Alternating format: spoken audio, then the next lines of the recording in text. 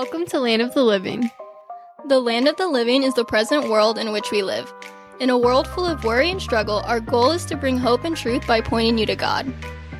God has changed our lives, and He wants to change your life too.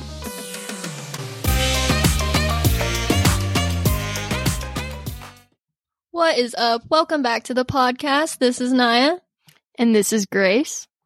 And in this episode, we'll be answering the question of, is following Jesus just about following rules? So Grace, take it away. Thank you, Naya. So here's the thing. There's kind of this misconception that a lot of people have when they perceive Christianity, and they perceive it in this way of, it's about keeping God happy, it's about doing good things and following rules. And so if that's how it actually was, then we completely understand why that doesn't sound appealing, because that doesn't sound appealing to me either. That sounds honestly exhausting. And thank God that's not at all what Christianity is about. See, there's this belief that in the world that God is out to get us. But the thing is, God is not out to get us. God is not withholding good from us. God is not withholding fun from us. God is actually protecting us from our own depravity and our own lack of understanding. And Naya's going to help clear that up in a minute. So starting this off with an analogy, say you look into a mirror and you see you have food in your teeth. You're not going to use the physical mirror to get the food out of your teeth. And God's law works in a similar way. When we say God's law, we are referring to the way the Bible calls us to live.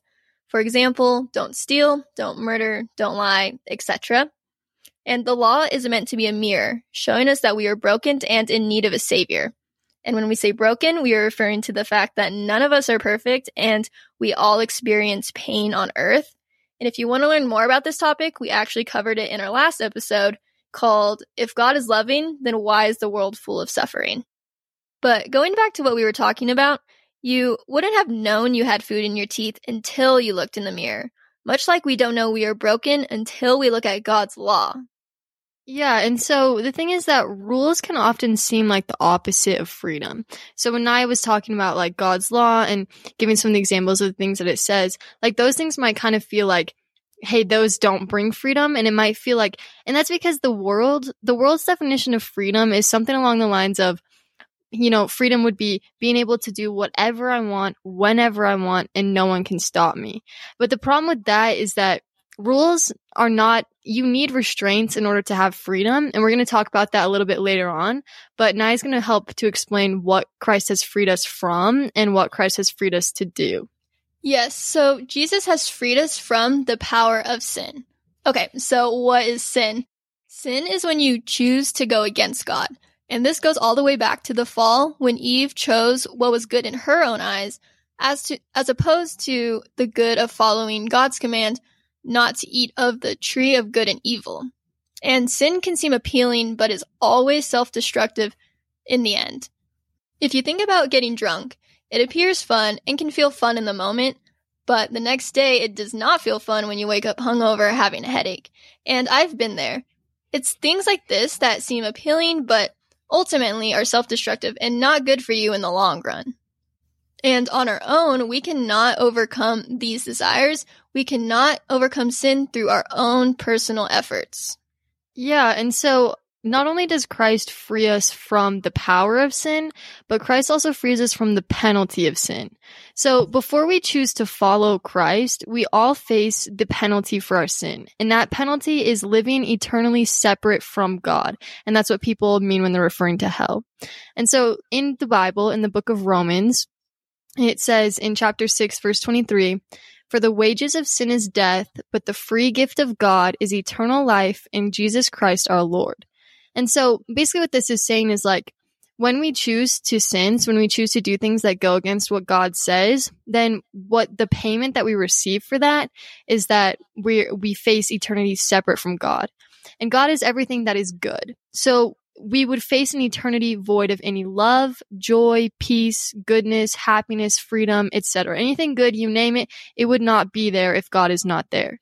But the thing is, the gift from God is eternal life through Jesus. So when Jesus sets us free, he takes away our death sentence. So the penalty we deserved has been removed. He literally shifts our eternal destination.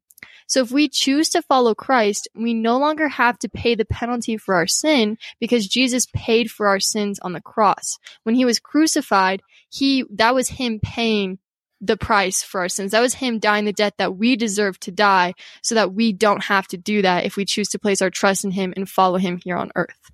So following from what Grace just said, Jesus Christ has also given us the freedom from the shame of sin. When we choose to repent, which is asking God for forgiveness and deciding to make an effort to stop sinning, God truly forgives us. The Bible says he removes our sins from us as far as the east is from the west. He frees us from the shame of our past. So when we are forgiven by God, we no longer have to carry the burden of shame anymore. So now that we've covered what Jesus Christ has freed us from, we're going to be talking about what Jesus Christ has freed us to. So Jesus has given us the freedom to truly live. Now, once we choose to follow Christ, we are free from the power of sin. So that means we can experience true love, true joy, true peace, and true enjoyment of life. We can experience a real relationship with God because God wants a close relationship with us, and the only way that happens is by choosing the freedom that Christ offers us. And I know it might be confusing at first to hear like, oh, true love, true joy, true peace. You might be like, what is that? Like, what do you mean true? And the thing is, before I followed Christ, I thought that I knew what love, joy, peace, enjoyment, I thought I knew what all those things were, but they were a counterfeit. They weren't the actual thing. And it isn't until I've followed Jesus that I've understood what it actually means to have that love, that joy, and that peace, because we can't have it apart from God. Yeah, and I think it's important to bring up that since God is constant throughout all of time, we can experience these gifts despite our circumstances. Peace even when you're drowning in homework. Joy even though things aren't going your way. And we understand this is like definitely easier said than done, but God takes care of his children and cares so much for us. And so, Nye and I always got to be bringing analogies in. So we love a good analogy. Keep it simple. Okay, so this one, I'm like literally gonna verbatim read it to y'all. I'm not even gonna lie. So quotes. Please don't sue us. This is coming from, we link all of our sources in the podcast description, by the way. So anyways, this is coming from an article from Sean McDowell, and it's in the little box if you want to check it out. So now I can see Nye laughing. Okay, so little box. Check that little box. Okay, so anyways, here's what this said. Here's this analogy about a piano. So it says, is freedom doing what you want without restraint? Think about it. Are you more free if you bang on piano keys randomly, or if you follow an instructor whose discipline guides you? The answer is obvious. The instructor helps you restrain your actions so you can use a piano as it was meant to be used. Discipline and restraint are necessary for producing beautiful music. Freedom comes from submitting to the right restraint, not from resisting restraint. Again, freedom comes from submitting to the right restraint, not from resisting restraint. This is why boundaries are necessary for true freedom. According to the Christian worldview, true freedom is not a matter of doing what you want without restraint, but cultivating the right wants and living in obedience to God's will. In other words, freedom results when our wants align with God's will. And so kind of piggybacking off of that was an end quote. So kind of piggybacking off of that, and we talk about this in our other episodes, but God's original design for us was not sin. And so God's original design for us was to experience that true love, true enjoyment, true peace, true hope, all that. And so the thing is, like, when it says, like, it's important for you to use the piano as it was meant to be used, it's the same thing where it's like God shows us how we were actually designed to be and what life was actually designed to be like. And then to kind of wrap things up, just going to summarize what we've kind of talked about in this episode. So, because of the fall, we are imprisoned to sin, and alone, we do not have the power to overcome the influence of sin. So, the freedom from sin comes with the price, and it requires us to resist sinful actions by relying on God. And it's recognizing that God knows more than we could ever know, and it's our responsibility to follow and trust God. This comes through pursuing a relationship with Him He is a good God, and it's not within his character to withhold good things from us. God takes care of us and protects us.